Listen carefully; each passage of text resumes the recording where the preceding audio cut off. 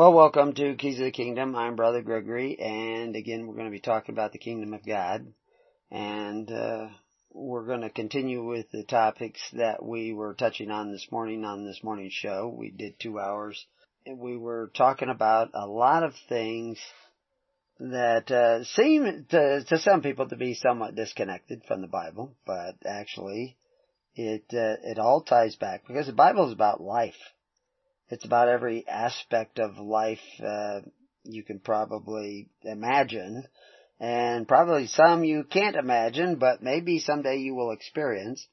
But that's the amazing thing, that so many different things are in the Bible that have value to us, that can make a difference in our lives, make a difference in the societies in which we live. And that's what the Bible was really all about, telling us about how to live our life in accordance with creation. The principles of creation. God created the heavens and the earth, and that's the laws that He used to establish the kingdom of God, this government of God on earth, are incorporated into the very nature of things. And there's all kinds of things that go on in nature you don't see. I mean, people wondered where disease was coming from, and then they found out about microbes and bacteria, germs, etc. And they started finding out more about the workings of the body, the heart, the liver, the kidneys, pancreas, the immune system. But all these things were in operation before anybody knew about them, before anybody had names for all these things. And it's kind of interesting. I mean, everybody knew what a kidney was back in the days that they were writing the Bible, except they had the same word for kidney was the same words for reins of control. And the same words for honoring somebody was the same word for liver.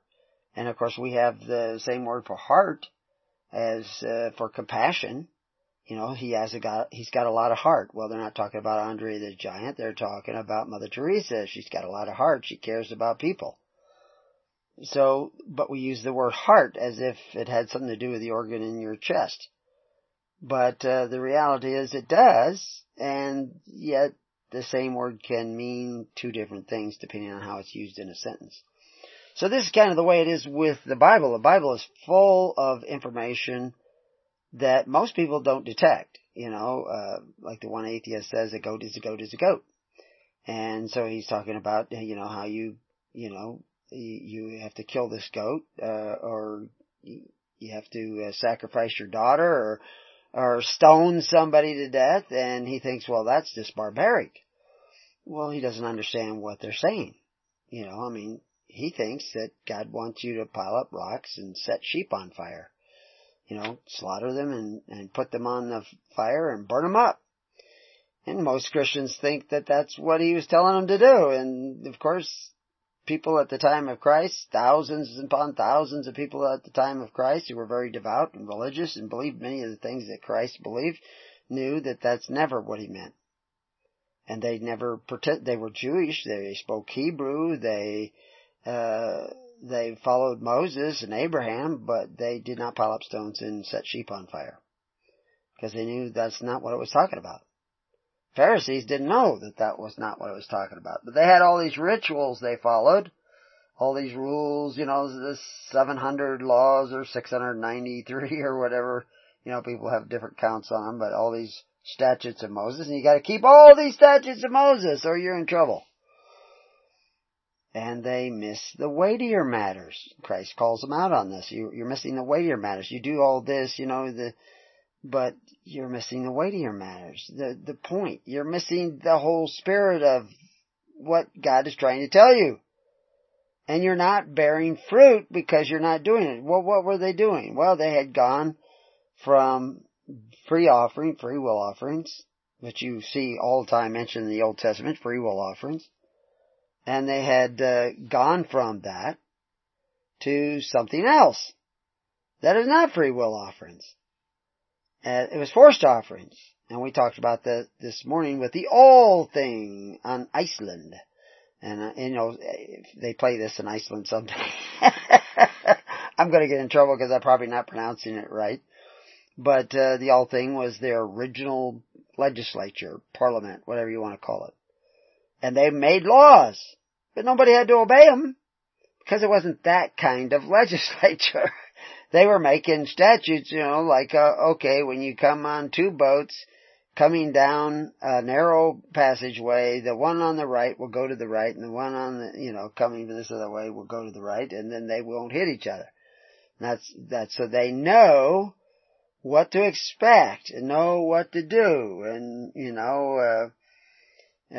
so there's rules that people have in society so that everybody knows how to act and so that we don't bump into each other. If people didn't know which side to go to on the river, or when you came and you were on one of the Icelandic ponies and you were coming up on a narrow bridge and there was another Icelandic pony coming from the other way and you wasn't going to be room for both of you, what do? Well, the first one that gets there gets to go across. As you're coming uphill, downhill on a narrow path, who has to move over? Well, these are rules of, you can call them etiquette, but they're rules of life, and they're important because, if there's an indecision, well, I thought you were going first. Well, I thought you were going first. Well, somebody crams into each other or pushes somebody off a cliff accidentally because they didn't know what the other guy was doing. So they create these rules that we know what we were doing. And Moses did the same thing. He created lots of rules, those 600-700 statutes of Moses. And why did he do that? Because he's explaining the simplicity of the Ten Commandments. Because people don't get it. Well, it says, thou shalt not kill. I didn't kill him. He just fell off my roof. Well, he leaned on your railing on your balcony. And it just fell off. He says, yeah, I just kind of glued it in place. I didn't want to get nails or anything. It cost money. And so he thought it was stable. And you were creating a hazard. Anybody push on that, they could fall off. Well, that's just too bad. He says, but you created a dangerous situation. Well, I didn't kill him. I'm not responsible. He just pushed on it and he fell off. Well, no, that's criminal negligence. You created a hazard. You made him think that this was safe, and it wasn't safe. It was actually dangerous. And maybe he should have been more cautious, but you created a hazard. You dug a pit right next to the trail that everybody goes on at night. And you didn't put anything around the pit, so anybody walking down the trail could easily fall into the pit. I didn't mean to kill him. Well, you created a hazard. You were irresponsible, so Moses is telling you, this creates a hazard. You eat pig meat. You're going to get parasites, because in those days, all the pigs were rampant with parasites. All kinds of parasites. And you were going to get those parasites. And so, you're not supposed to eat pigs. You're supposed to bury your latrine, when you go to the bathroom, bury it so that other people don't walk in it. If you do walk in it, you gotta wash your hands and feet. You can't touch food until this is just basic stuff. Don't eat shellfish and crawfish and all these fishes that are bottom feeders because they're full of toxins and poisons, and you'll get those toxins and poisons too.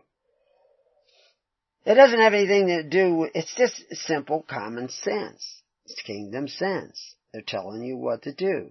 But people make a religion out of it. I keep the Sabbath, but I'm in debt up to my ears, and I borrow against the future of my children, and I become merchandise because I depend upon governments that borrow and borrow and borrow to provide me with all kinds of benefits because I don't want to actually practice pure religion, take care of the needy, unspotted by the world.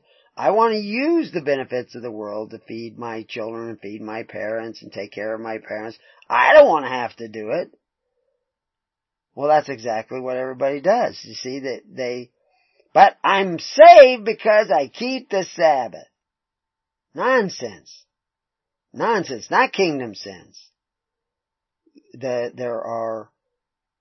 The rules are written down to help you understand the precept upon precept. They're not written down to put you into bondage again. That's why they talk about, the law was done away with. What law are they talking about? The laws of the Pharisees, the laws that King Herod had put into place. Because we have another king, Jesus. He's not putting those laws into place. He's saying that if you love your neighbor, love God and love your neighbor as yourself, you will keep the law. Because all those statutes, they're meant to help you keep the law, which is to love your neighbor.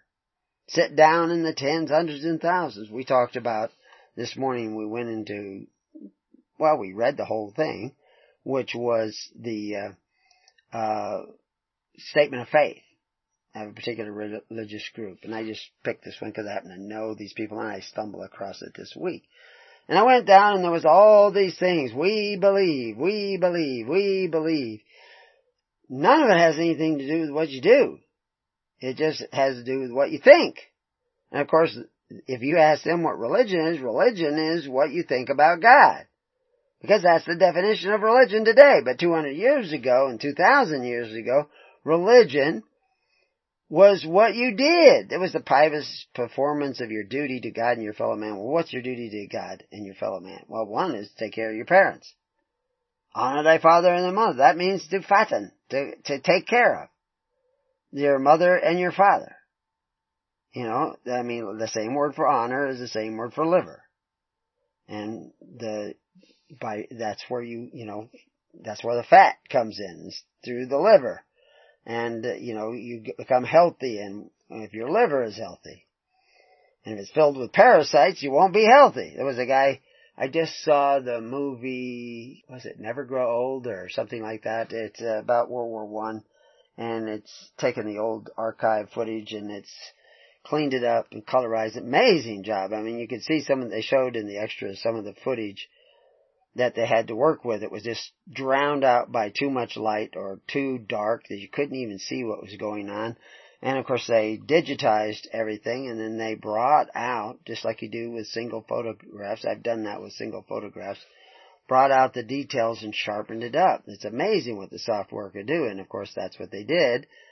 And they got amazingly colorful. It's wonderful that they saved those archived footage and they put it together, and then they actually had lots of recordings of people, and they put those recordings of those people to the voices and put together this whole movie on World War I, which it was really not on all World War I, is about the English involvement in World War I. A million Englishmen or subjects of the British Empire died in World War I. 1 million! That's a lot of people to die. And one of the things about World War I is it did affect civilian populations, but very little. Only about 3% of the deaths were civilians during World War I. Although a lot of people died from the Spanish flu, which came out of World War I, and got a lot of people sick because of bad medical and hygiene practices and stuff like that, but eventually went away. And people got better and got an immunity to it. There was nothing particularly aggressive about the Spanish flu. It was the conditions that spread it, and the conditions which made it worse for the individuals. And one of the ways we talked about this before, one of the ways they tried to treat it was with aspirin, because the patent on aspirin had just run out, and so anybody could make aspirin now.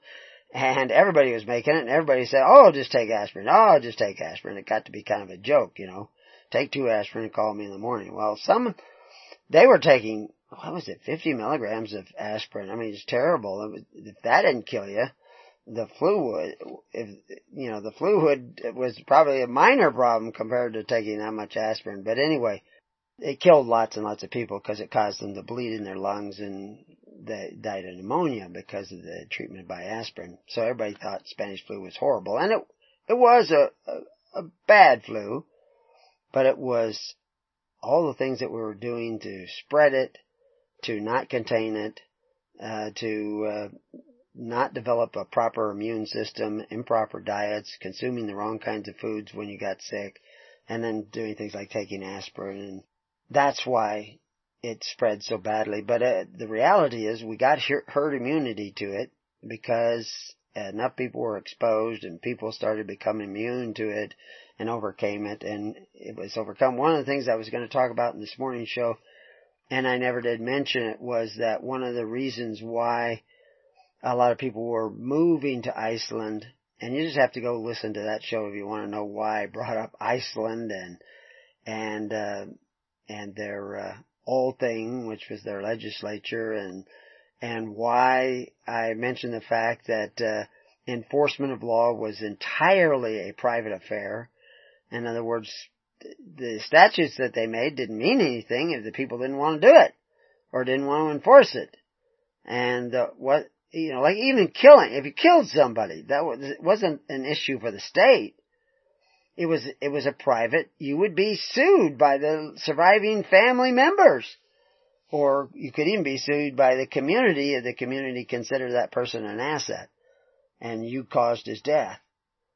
So that's how they enforced the law against killing. And of course, you are suing them, but everybody else says, yeah, we're going to help you do this because this guy is a murderer and we like your brother too. And so, but they had a method by which they would try somebody, and they had suggested punishments, but if you caused the loss of property or the loss of a life, you owed that life back. You owed recompense to the people who lost that life, that was removed from that family. You didn't owe the state. And I gave the example of, you steal $1,000 and you get caught, you get tried, and now you get sent to jail for 2 years, which costs the taxpayers $100,000 to send you to jail for 2 years, and then when you come out, they say you paid your debt to society. The guy you stole the $1,000 from didn't get the $1,000 back, and the taxpayer had to shell out $100,000 to give you room and board for 2 years.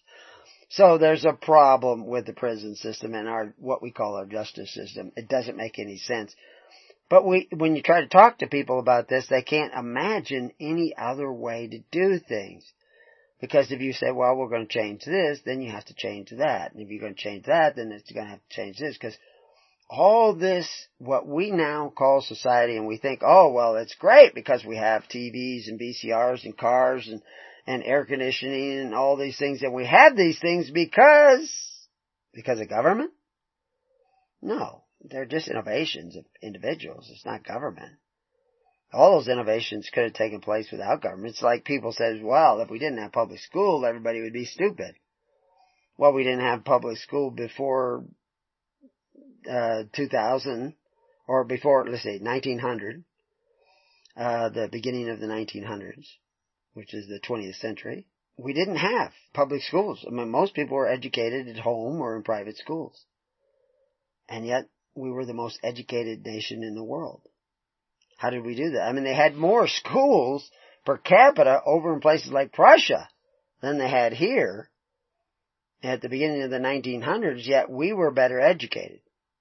They had some people that were well educated, but there were many that were not. And they had public school. What public school was not about, it wasn't necessary to educate the people. As a matter of fact, even in the Althing, they created this tithing, and I explained why they had tithing before, but now they connected tithing to districts because of the fact that people started to look at the fact that they were in a district, in a piece of ground, rather than with people. And so therefore your allegiance was to the ground, and this is the Commonwealth kind of concept where all the land belongs to this district and you live in it and you have legal title to it. That was part of that strain from the formula of the kingdom of God. In the kingdom of God, you own the land. It can't be taxed. Your labor can't be taxed. But you still have to come together and make these free will offerings. And they called them tithings because 10 families got together, and what each family contributed was their tithing, that 10th share of this congregation. And it was given to the man they thought was the wisest, most charitable individual in the community. And he could use it for the good of the community, for individuals, for civic projects, That was one of the big riots at the time of Jesus Christ, under Pontius Pilate, where the people were rioting because they were accusing Pontius Pilate of robbing their Social Security fund. They had a treasury that had Corban in it, and that Corban was their Social Security money. You paid into that, and then they took care of you in your old age. And your kids didn't have to do it anymore because you would get this stipends from the treasury, but everybody had to pay into the treasury. And Pontius Pilate approved money to be taken out of that treasury, the Corban, and be used to bring fresh water into the city through an aqueduct. And they said, you're robbing our Social Security. And that's what you hear all the day, everybody saying they're robbing the Social Security and they're taking from our Social Security and all this stuff. There is no Social Security. There is no Social Security trust fund. There is no separate fund for Social Security. I mean, they have something in the books where they say this much is taken in and this much goes out. But the reality, there is no division of funds. And we show in our article that that's the case. And so, yeah, as long as the government's operating in the red, Social Security is unfunded. There is no separate trust fund. The money you pay in is paid in because you're a surety for debt. And that's the debt of the United States. And just because you think something's so, don't make it so. Just because you want to think that money's in there on deposit for you, that isn't necessarily the way it works. It works the way the rules say. Which we go back to this, the guys who were talking about this statement of faith.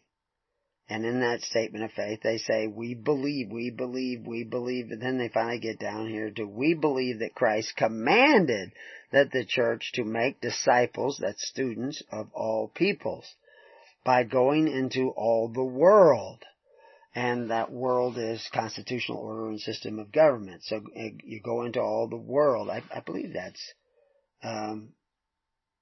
if I'm remembering right, I'm reading off of because I just copied their statement of faith and put it in there. But now I want to go and double check so that I don't mislead you. I wouldn't want to say something that isn't entirely true.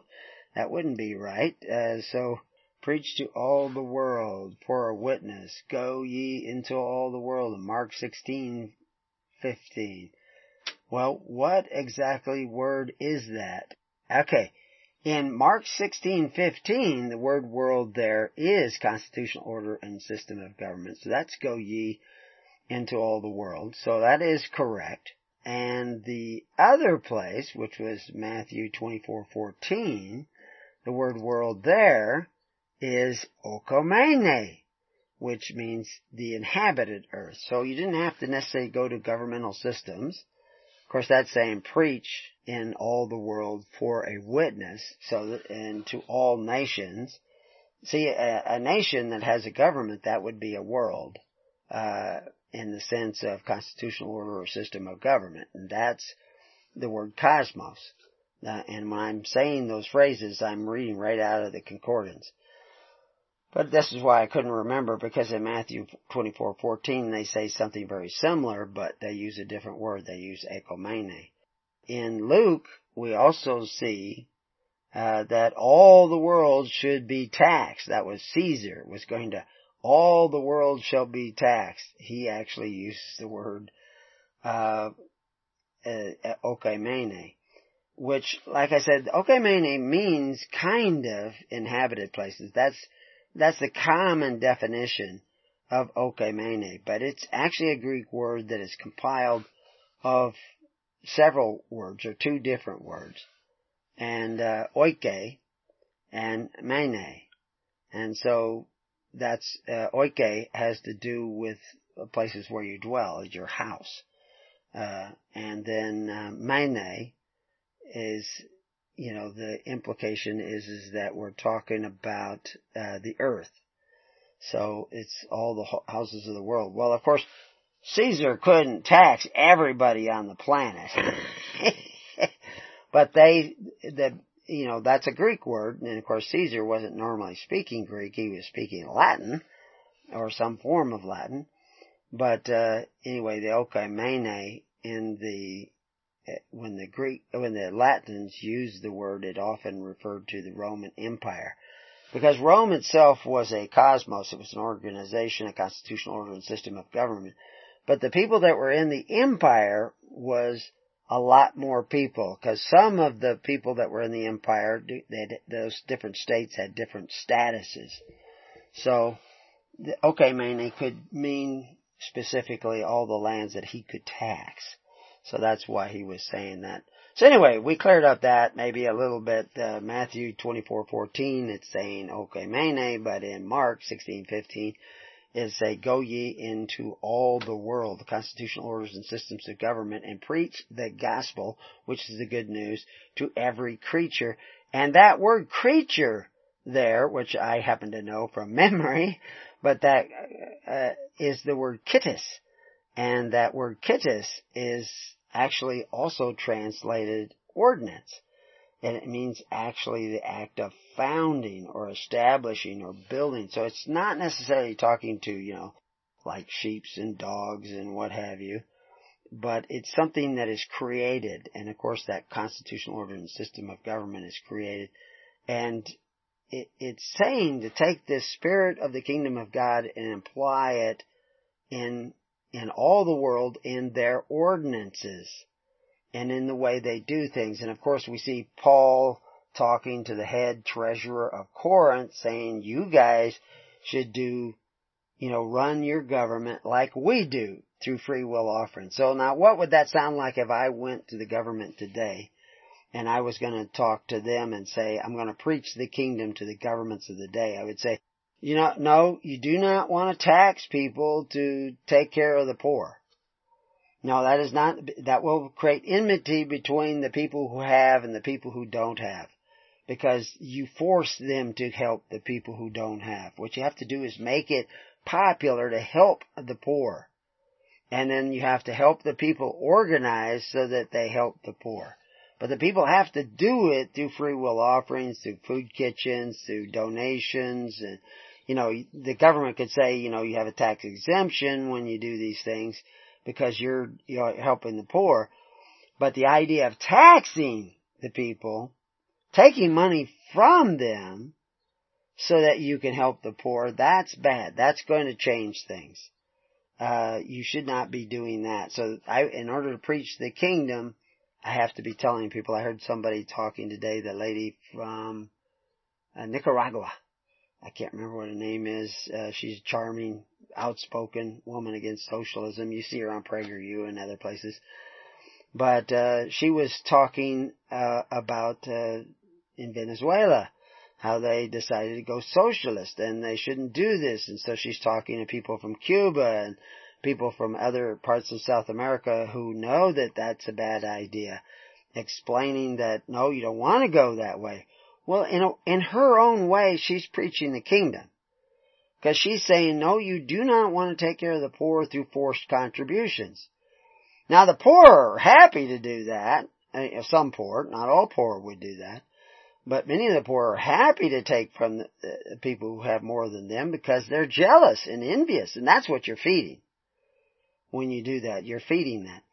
And what I was going to talk about this afternoon was portals. And we got 90 minutes in the whole show today. But portals. And this is what I was getting to in the last part of this morning's show. Is that, so there's method in my ramblings. That you can preach the kingdom and people won't get it. You can explain it out in logical terms and right reason because the kingdom of God is a reasonable way to go. People say, oh, well, nobody will do that. Well, maybe they won't. But if you do it another way, bad things are going to happen. So, you don't want to do it the wrong way. You want to do it the right way. And you want to do it diligently the right way, which is why Christ used words like diligent and seek and persevere and strive. Because you have to be diligent.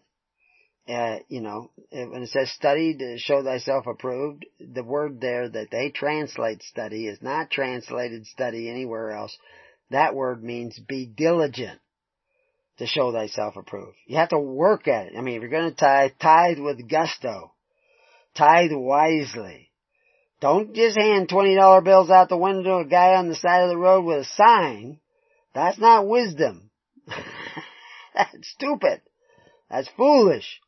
Now, maybe the Holy Spirit leads you to do it, but I'm questioning whether that was the Holy Spirit or just your own guilty conscience.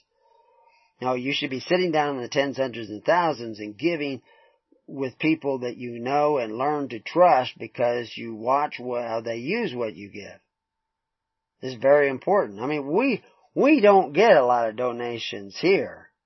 You know, I tell people, sit down in the tens, hundreds, and thousands and give to your local congregations. And those ministers that, you know, I serve should give to me, as they see fit. If they don't want to see fit to give me, okay, fine. I don't depend on all these donations I'm not getting to survive. I survive by the grace of God and through hard labor. But it's important that you give because that's in the nature of God. God gave life, gave us this planet, gave us oxygen to breathe, gave us time to do things. He gave us life itself and gave us man and woman in the relationship where we can produce offspring and reproduce generations. All these things are gifts of creation. And it's also a gift of the will of God. What is the will of God? Right reason. And it is in the nature of God to give. So it's in the nature of man, if he wants to have the mind of God, the mind of Christ, the Holy Spirit dwelling in him, he has to give. If he is selfish, he closes the door to the kingdom of God. You know, if you're going to have life more abundant because you lay down your life for His sake, in other words, you give for His sake and for His righteousness, then you can pick up your life more abundant. If you refuse to lay down your life, if you refuse to tithe and give regularly, then guess what? You will have life decreasing. Now, I'm not preaching a prosperity gospel. I'm not saying if you give to me, then God will bless you. I'm saying if you don't give, if you don't have a giving heart in a righteous way that strengthens the poor, these are the requirements going through the Bible, that strengthens the poor and blesses the poor and tends to the weightier matters of law, judgment, and faith, mercy and faith. If you don't do that, your mind will be closed to receiving the Holy Spirit. There will be no place in you for the Holy Spirit. Because you're thinking contrary to Christ. You're thinking selfishness. You're thinking self-servingness. And this is one of the problems with taking on these doctrines that make you feel right. We keep the Sabbath. You don't keep the Sabbath. We have a prayer shawl. You don't have a prayer shawl. We gather in this beautiful church with all these ornate to the glory of God. You don't have that. We have this wonderful choir that makes beautiful music. You don't have that. It's all vanity. Are you taking care of the widows and orphans through faith, hope, and charity, or do you leave that for the government to take care of the widows and orphans and needy of your societies? Is the government who exercises authority one over the other? Christ said it wasn't to be that way with you. Since it is that way with you, I pretty much figure you're not listening to Christ. You're not doing what He said. You're not keeping His commandments. You don't really believe in Him because they say in their little, we believe that Christ commanded the church to make disciples of all peoples. Well, students of all peoples. So, okay, what are you teaching them? Are you teaching them that it's okay to covet your neighbor's goods as long as you do it through government? Are you teaching them it's okay to take a bite out of your neighbor as long as you take a bite out of their neighbor with the teeth of government? It's okay to get benefits from men who exercise authority one over the other, even though you know they took away from your neighbor to provide you with that benefit. And if they're a government that borrows, which is just about every government there is, then you are actually cursing your children and your neighbor's children. Because you're using benefits that are not yet provided for, that you have not yet earned. And so therefore you are not a Sabbath keeper. Because you're taking your rest now and you haven't earned it yet. You're borrowing against the future. That's not keeping the Sabbath. It says baptizing them in the name of the Father and the Son and the Holy Spirit. Baptizing with water is only baptizing with water. Submersing them in the way of Christ, the way of the Father, the way of the Holy Spirit. That's something else. So if you're telling your father to go to the government and get your Social Security because I don't want to take care of you, then you're not a good son and you're not a Christian and you're not honoring your father and your mother. What did he say about keeping the commandments? It's very clear that you have to keep the commandments. You don't earn salvation by keeping the commandments, but if you're not keeping the commandments, then you're probably not saved. Because if you loved him, really loved him, and not just the idea of loving him, but really loved him, you would keep the commandments. That's what you would do. That's what he says. If you love me, you'll keep the commandments. That's in John. So, if you're not keeping the commandments, then basically, it doesn't fit. Your theory about being a believer does not fit. It's not true. So, let's see, what was some of the things that he said?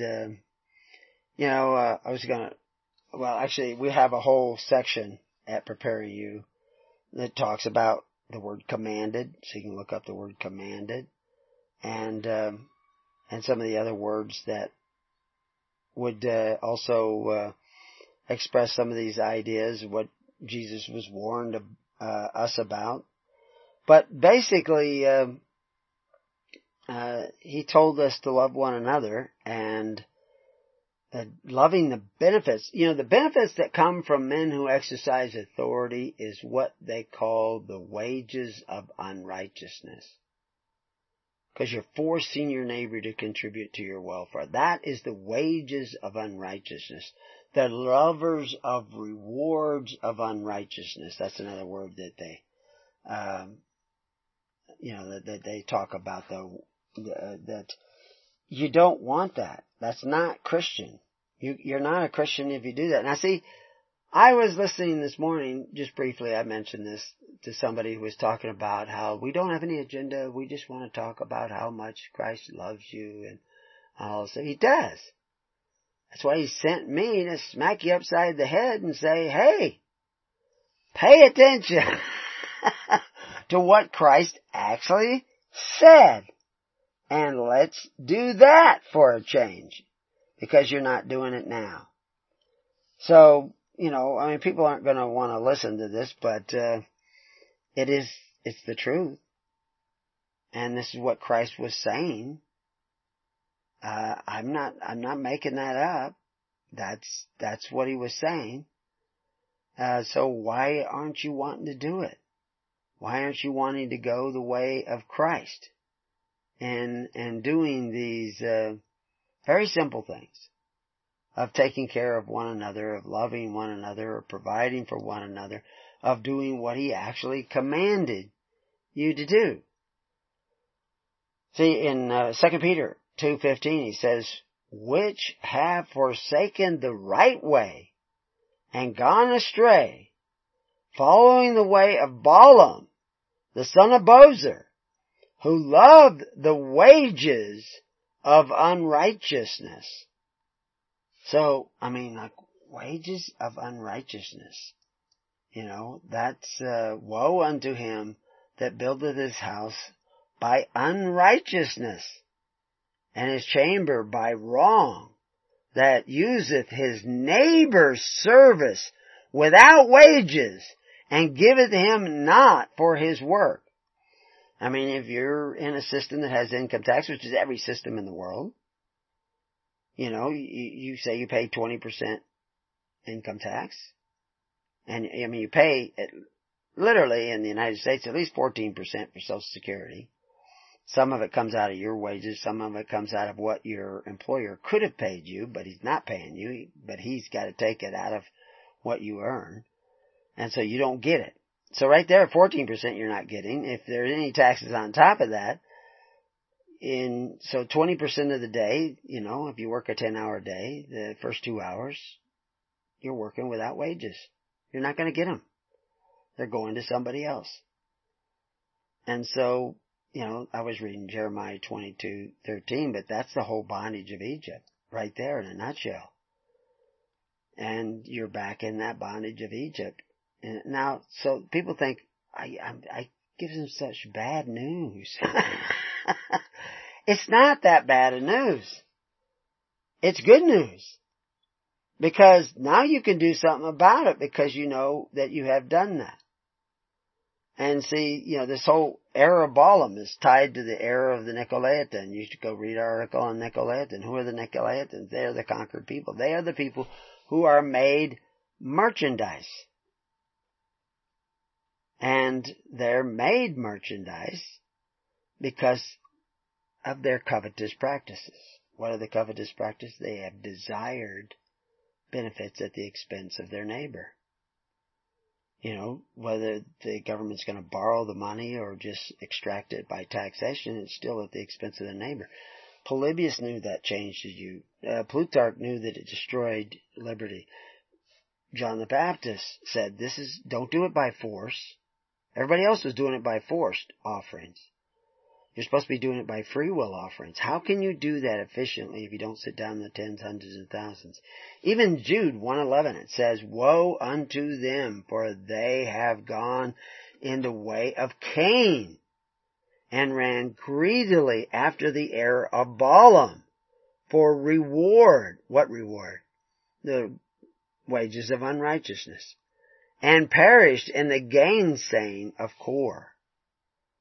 And that, if you go back and understand all those things, you begin to, put it together. I mean, even in Acts 1:18, now this man purchased a field with the reward of iniquity.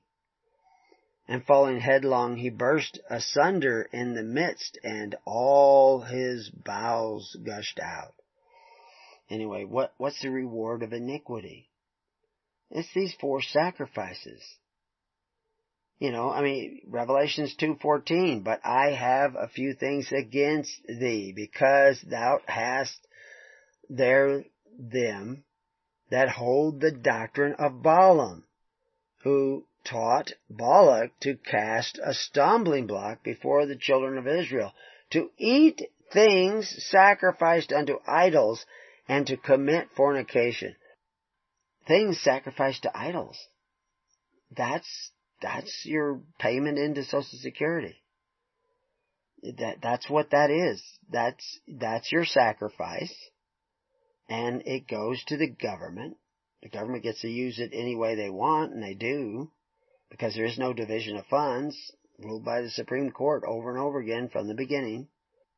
And you have a relationship of obedience now with the system, because now you've waived a right to a portion of your labor in order to get those benefits, and in order to be entitled to those benefits, you are compelled to sacrifice to that organization, which is a creation of man, created by the hand of man.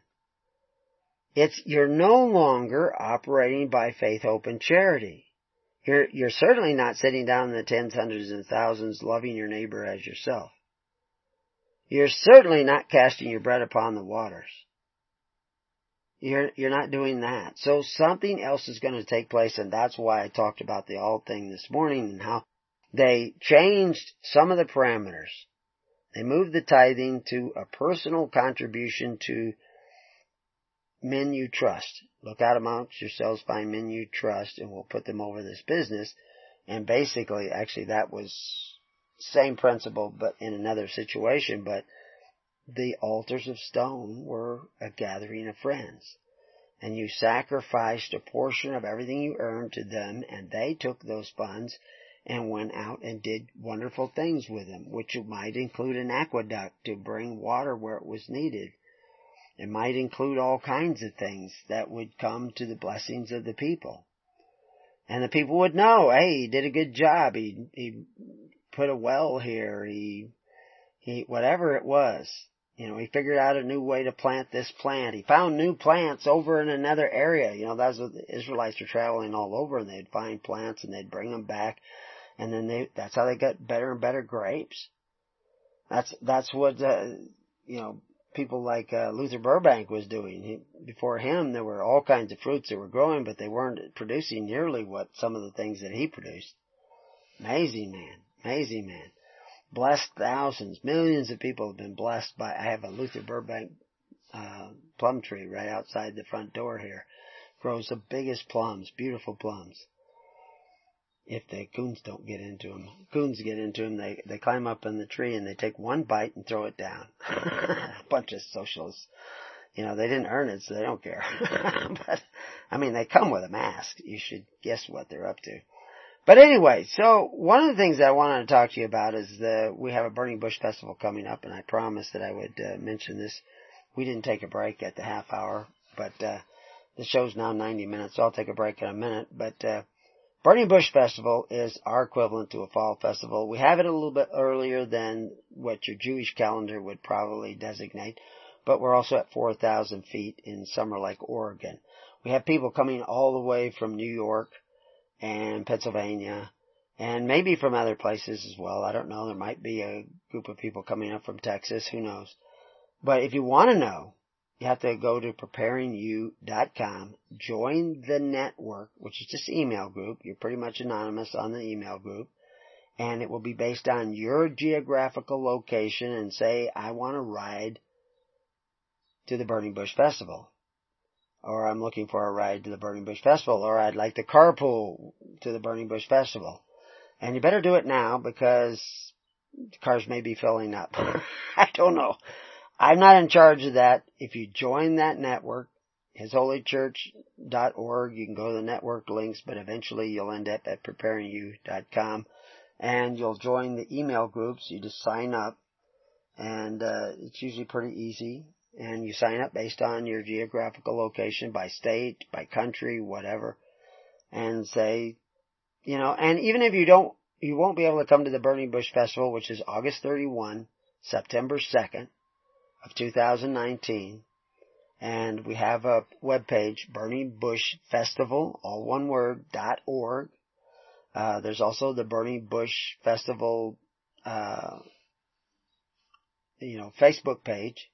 So you can get information there. We have some videos on that page and stuff like that, and some pictures of the area. And basically, once the Burning Bush Festival, it's not a real big deal yet. We don't have thousands of people coming or anything, but we're getting into a place where we could have that, but we have to get more people sitting down in the tens, hundreds, and thousands. We got them sitting down in the tens. We may even have them sitting down in the hundreds. But we don't have them sitting down in the thousands yet. So, but what it is that we're actually talking about the kingdom of God, which is a network of people. People say, there's networks not even mentioned in the Bible. Same people say that. I tell them, I says, Jesus commanded that his ministers were to make the people sit down in the tens, hundreds, and thousands.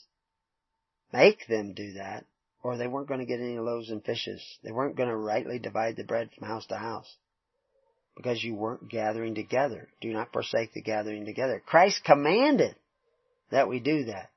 So all you guys who have a statement of faith, the inerrant word of God, the Bible, and you're not even doing it, because your preachers aren't even telling you. Maybe it's because of ignorance, whatever.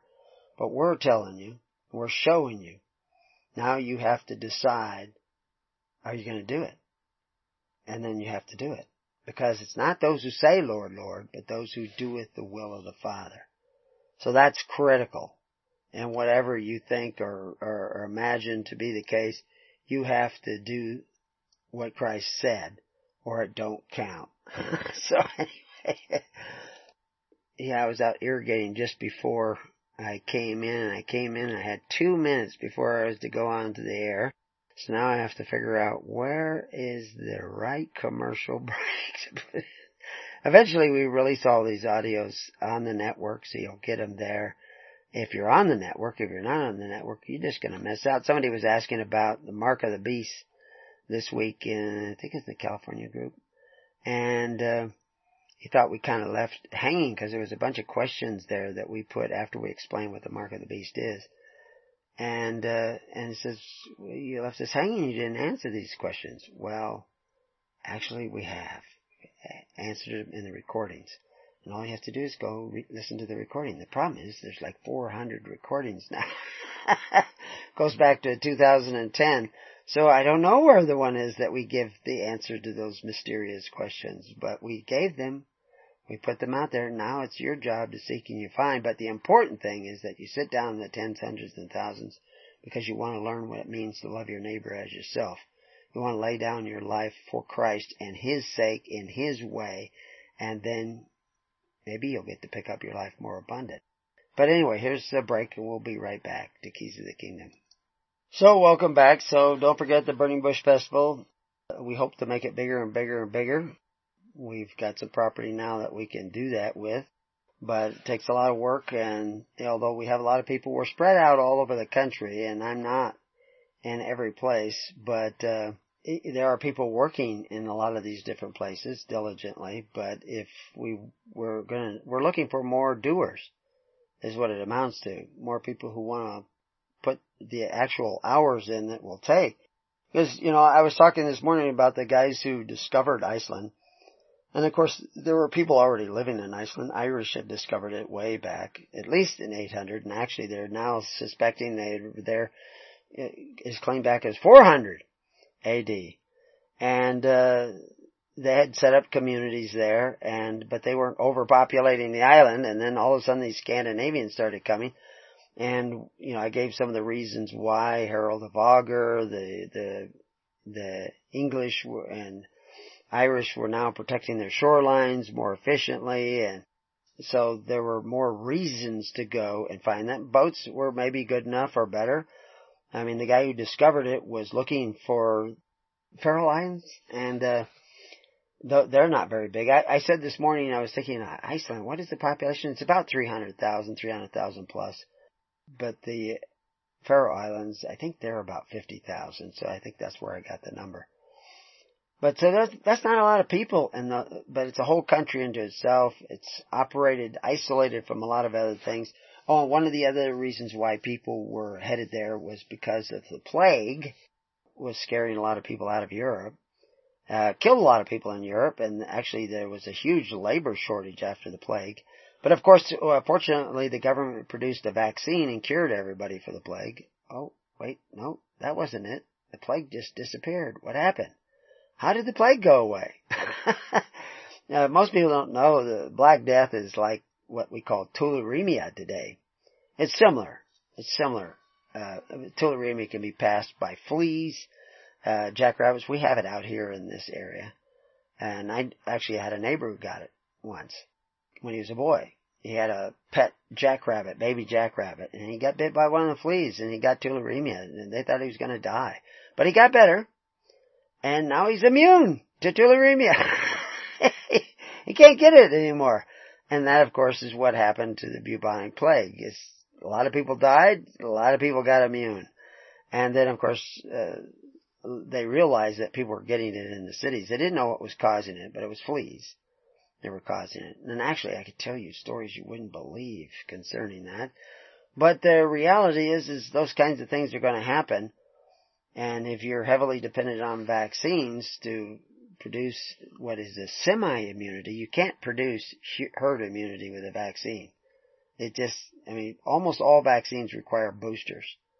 If your vaccine requires a booster, then you did not get lifetime immunity, which you get if you get immunity naturally. So, you're not going to get herd immunity with vaccines.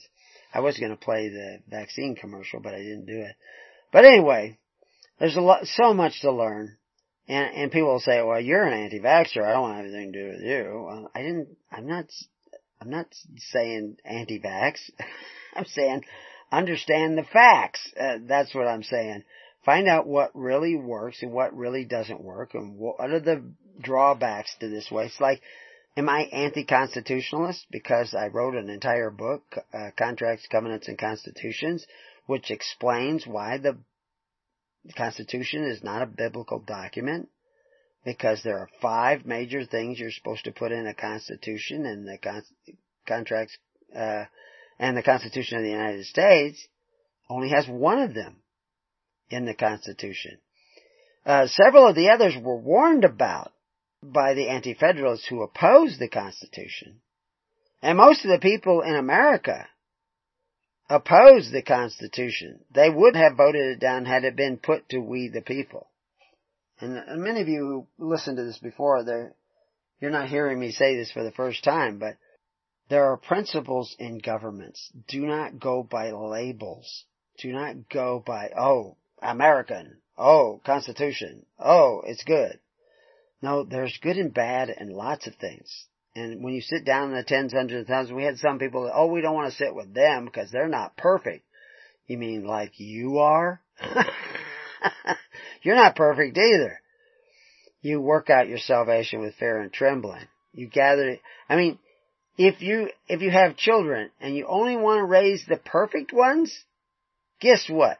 You're not going to have any children. That's just the way it is.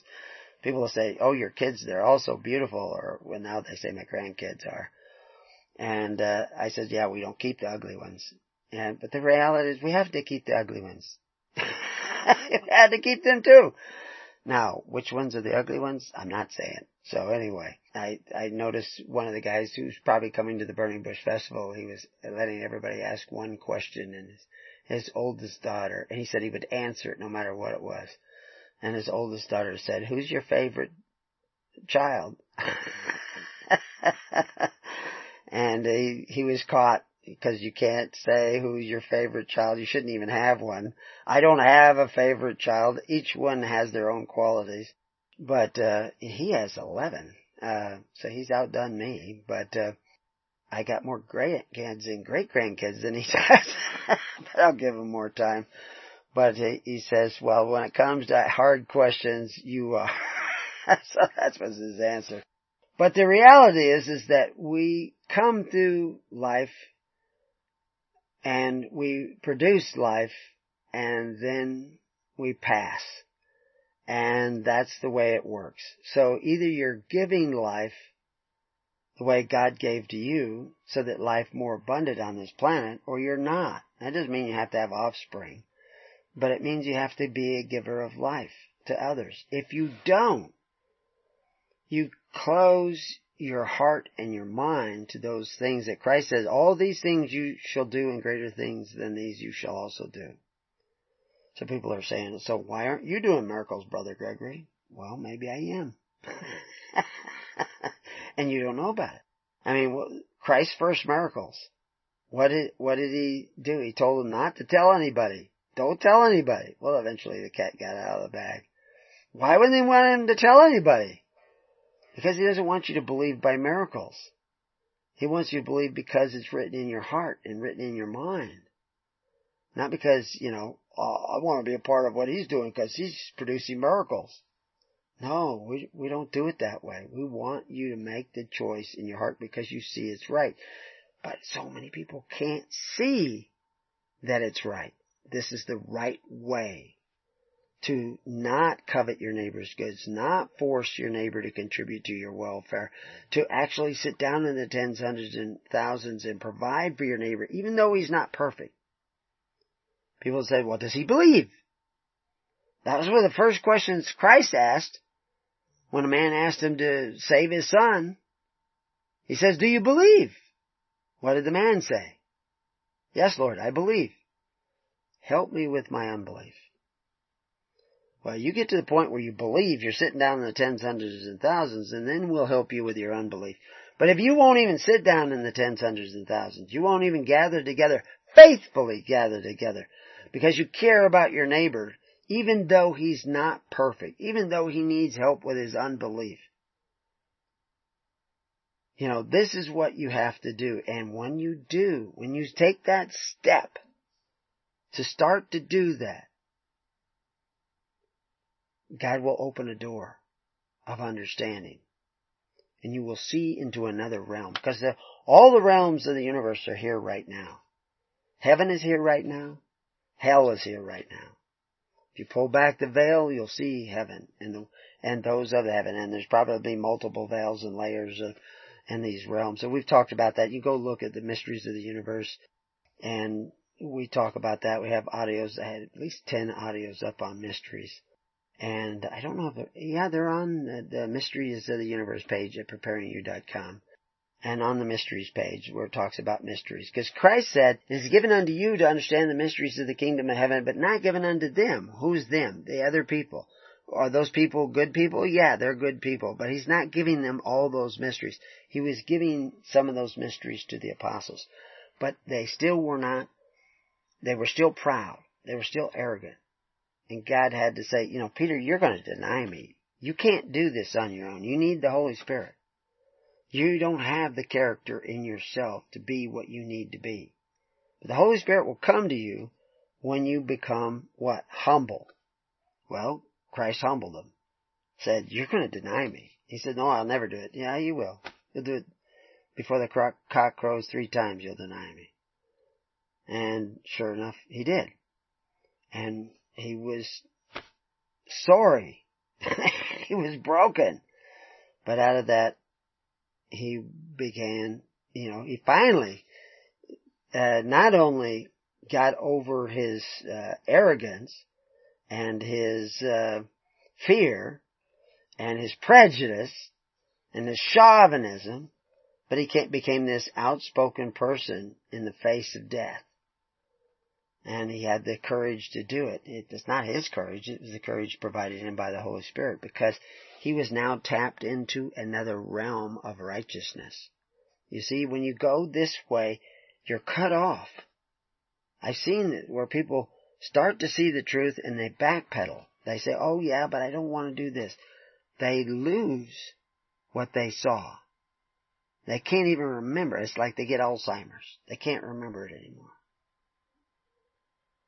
Okay, now, what state are you in? Can you remember the truth and the way of the truth and how all this works? I'm showing you that Christ said to do this, commanded that you do it. You tell me that you believe in the commands of Christ, that's what the thing says. But you've actually gone farther and farther and farther and farther away from it. And so many different levels that you cannot even see the kingdom anymore. And now I'm saying turn around, think differently. But it's not enough to think differently. You have to act differently. And when you do these little things that shouldn't amount to much, God will give you big blessings.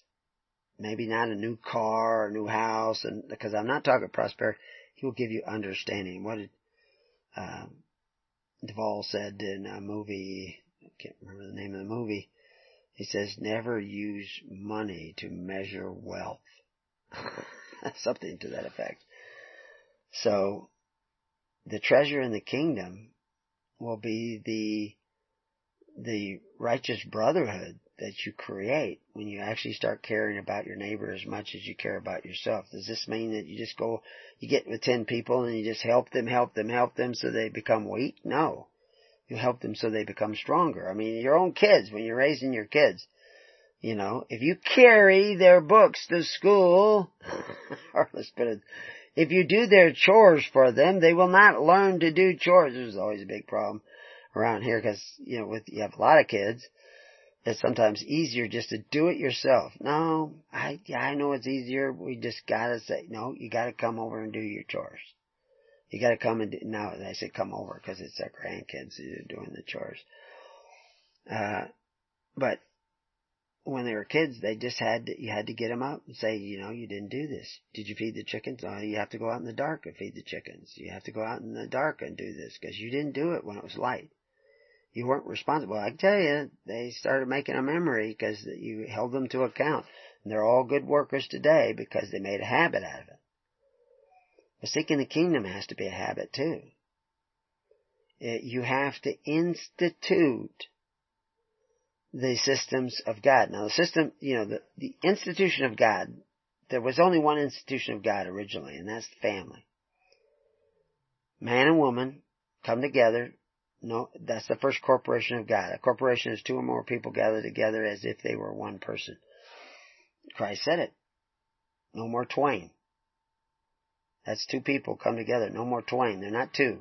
They're one. They're a family. He's describing the first corporation as the family. All other corporations are just copying that model. And unfortunately, some of those corporations become golems. Or golems, which are corporations. The clay monster. It is a corporation. But the family was the first corporation, and that's the corporation of Christ. And you don't want to infringe upon the family. So how do multiple families come together and form some sort of body or unit without compromising their right and liberty to choose? Because that's the key.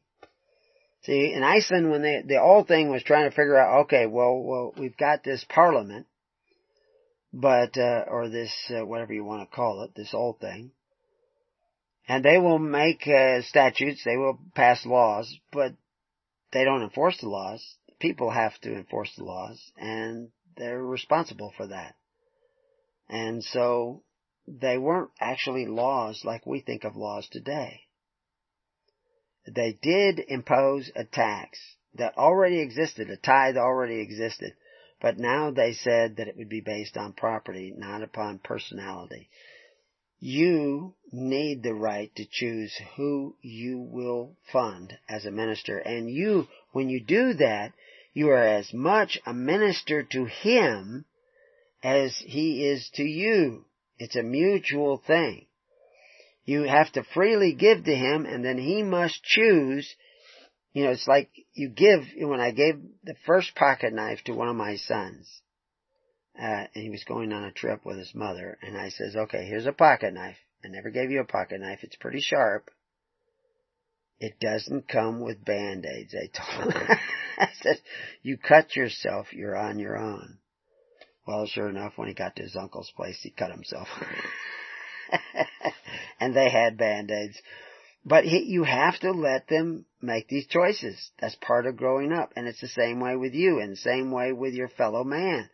If religion, and this is the definition, 200 years ago, the pious performance of your duty to God and your fellow man, you have to give your fellow man the right to choose how to do that. You can rebuke him. You can say, I don't think you're doing it right. But you can't make him do it right. If he's injuring somebody else, you can make him stop, but you can't make him do the right thing. But that's it. Once you see, there's so many things I can't even talk to you about unless you already understand. I see there are different listeners listening in on the show, and of course there's some that will be listening just on recordings. But the reality is,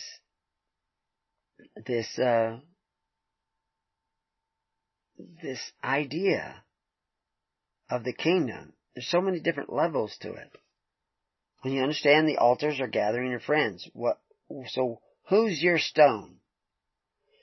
There's altars of clay. That's families gathering together, 10 families in what the Old Testament called a free assembly. They're not hooked together in any corporate nature whatsoever. They're not unincorporated association. They're not a corporation. They're just free families, a free assembly. You have the right in the United States to freely assemble. So you have the right to do that.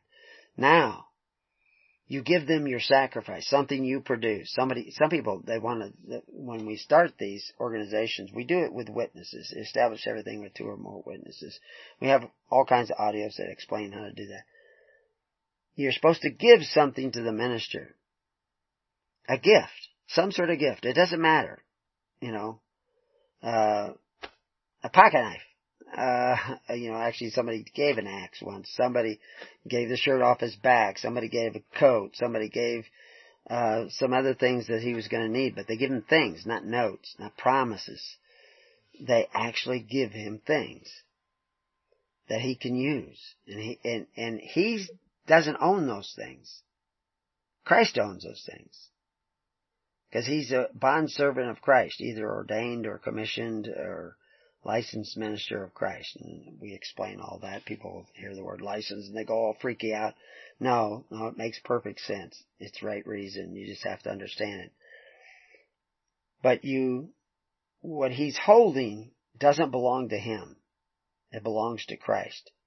He has to use it for the purposes of Christ. That's his test.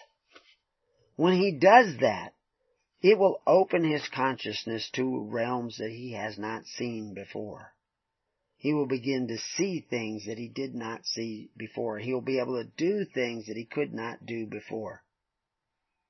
But he has to take those steps. He can't just be saying, Lord, Lord. He can't just say, I believe, I believe, I believe. He has to actually be a doer of the word. And the word then becomes alive in him, and he begins to see things that he can do, that he should do, and then he has to act and do them. Sometimes he'll be wrong. He'll think, I should have done that, and then he'll realize, that was me. That was my vanity. It wasn't the Holy Spirit telling me to do that. And then he'll learn to tell the difference. Because I can tell you all kinds of people who think the Holy Spirit is guiding them, but what they're doing is contrary to what Christ... I mean, all the Pharisees thought that they were... You know, I know Jewish Pharisees now. And some of them aren't far from the kingdom. So just because I use that label of Pharisee, I'm not condemning anybody. But the Pharisees back then, because there were some Pharisees back then that Jesus said, you're not far from the kingdom. They were Pharisees. There were Roman centurions that he said was a man of great faith. So those labels don't put you in or out of the kingdom. What does? Are you seeking the kingdom of God and his righteousness? Well, the kingdom of God is a government that operates entirely by faith, hope, and charity and the perfect law of liberty.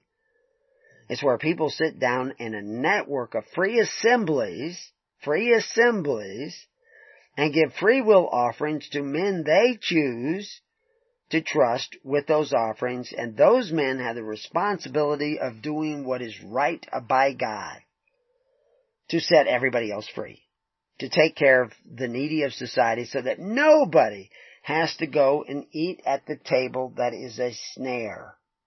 Paul talked about, David talked about, the table that is a snare. What table is that? It's the table that serves wages of unrighteousness, the reward of unrighteousness, the benefits that come to you because men exercise authority one over the other. Benefits that come to you because men take a bite out of one another. You see, Christ, when he started explaining to people that, no, you have to eat my flesh, drink my blood. You can't have it both. You can't be fornicating over here with these men who exercise authority one over the other. You can't be praying to them for benefits.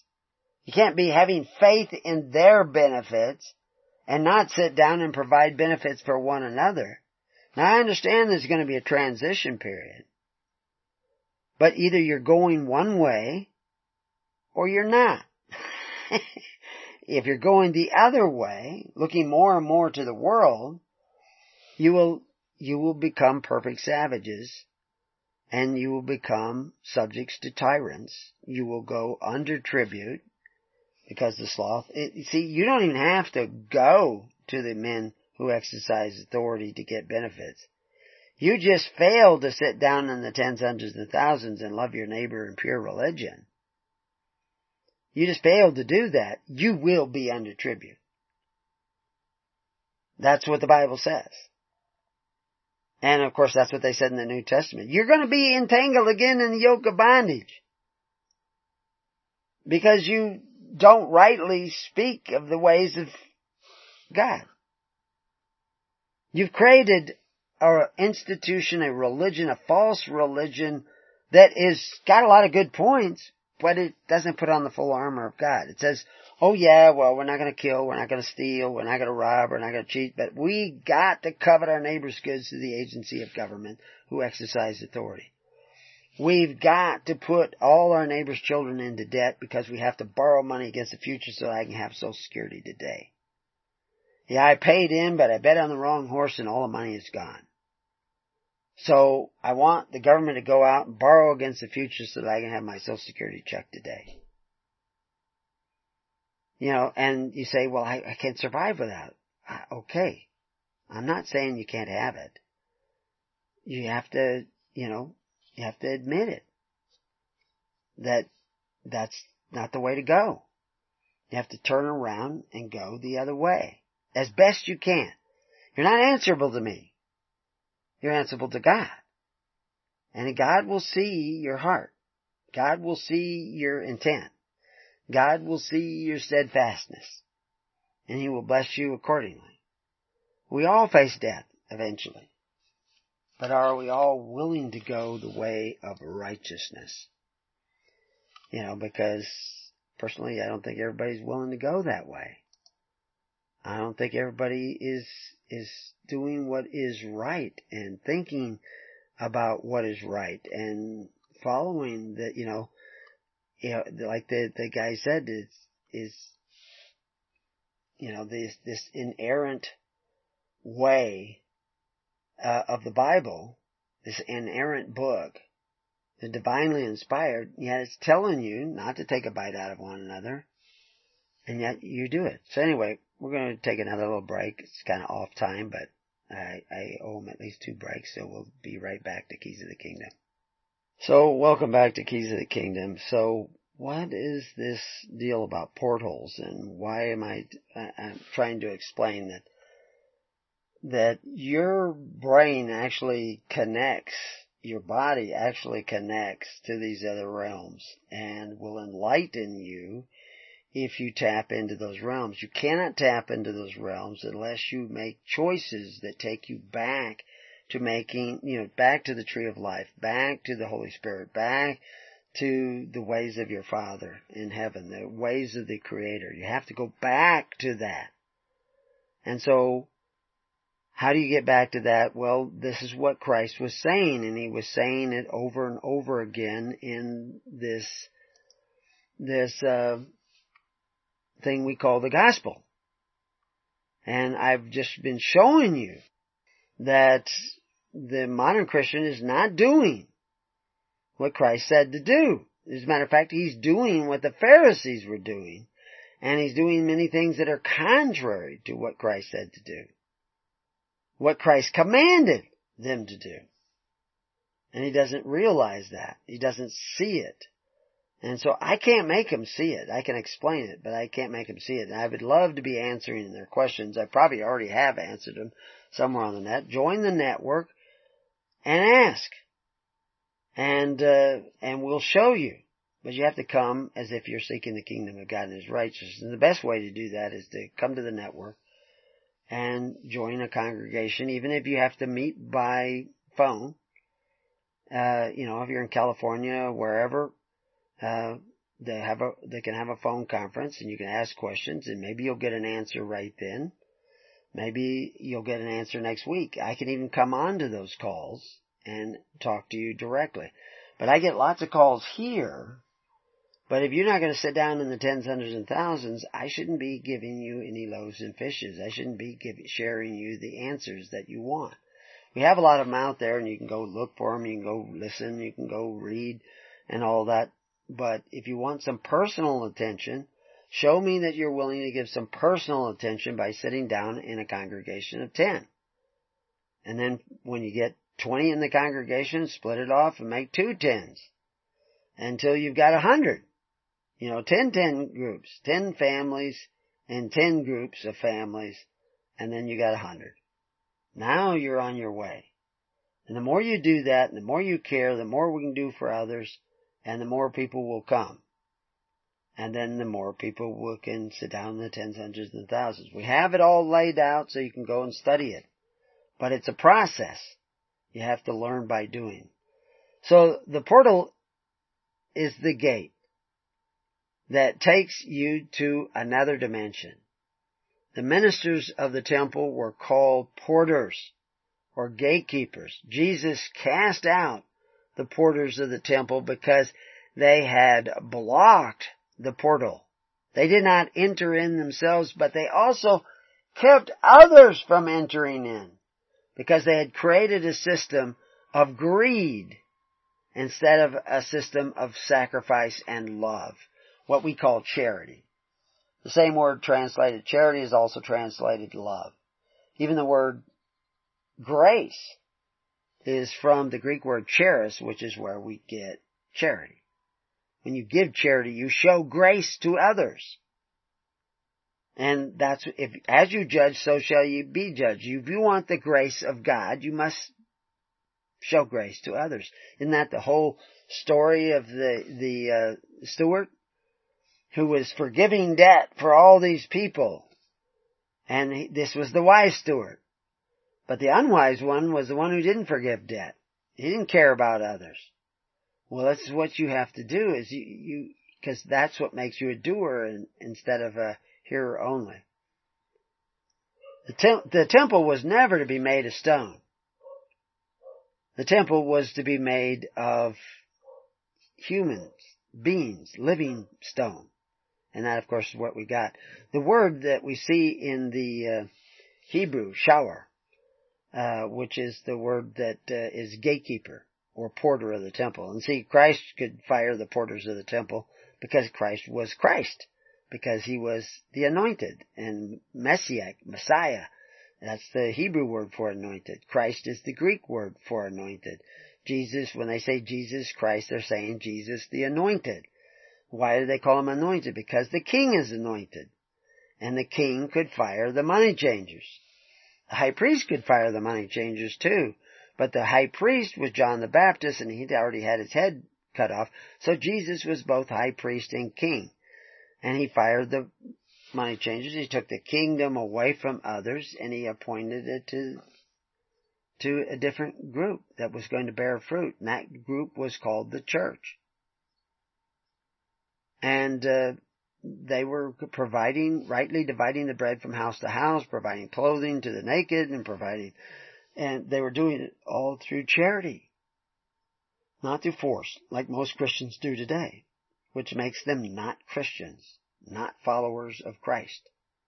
You got Bernie Sanders coming out here and going to pass his Bill of Rights that establishes once and for all that every American, regardless of his or her income or righteousness or good character, is entitled to the wages of unrighteousness. He says the right to a decent job that pays a living wage, the right to quality health care, the right to complete education, the right to affordable housing, the right to a clean environment, the right to secure retirement.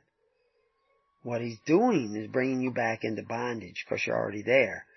You either go that way or you go the other way. And I recommend that you go the way of Christ. Join us on the network and go to Preparing You. See you at the Burning Bush Festival. If you're coming, let us know, either through the network or through Facebook. Until then, peace on your house, and may God be with you. God bless.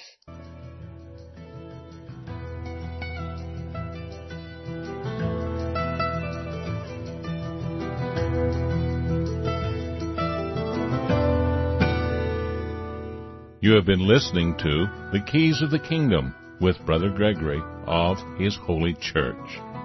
For more information on the educational ministry provided by His Holy Church and Brother Gregory, including services, counseling, lectures, books, and other audio materials, please write to His Church at Summer Lake, Box 10, Summer Lake, Oregon, 97640.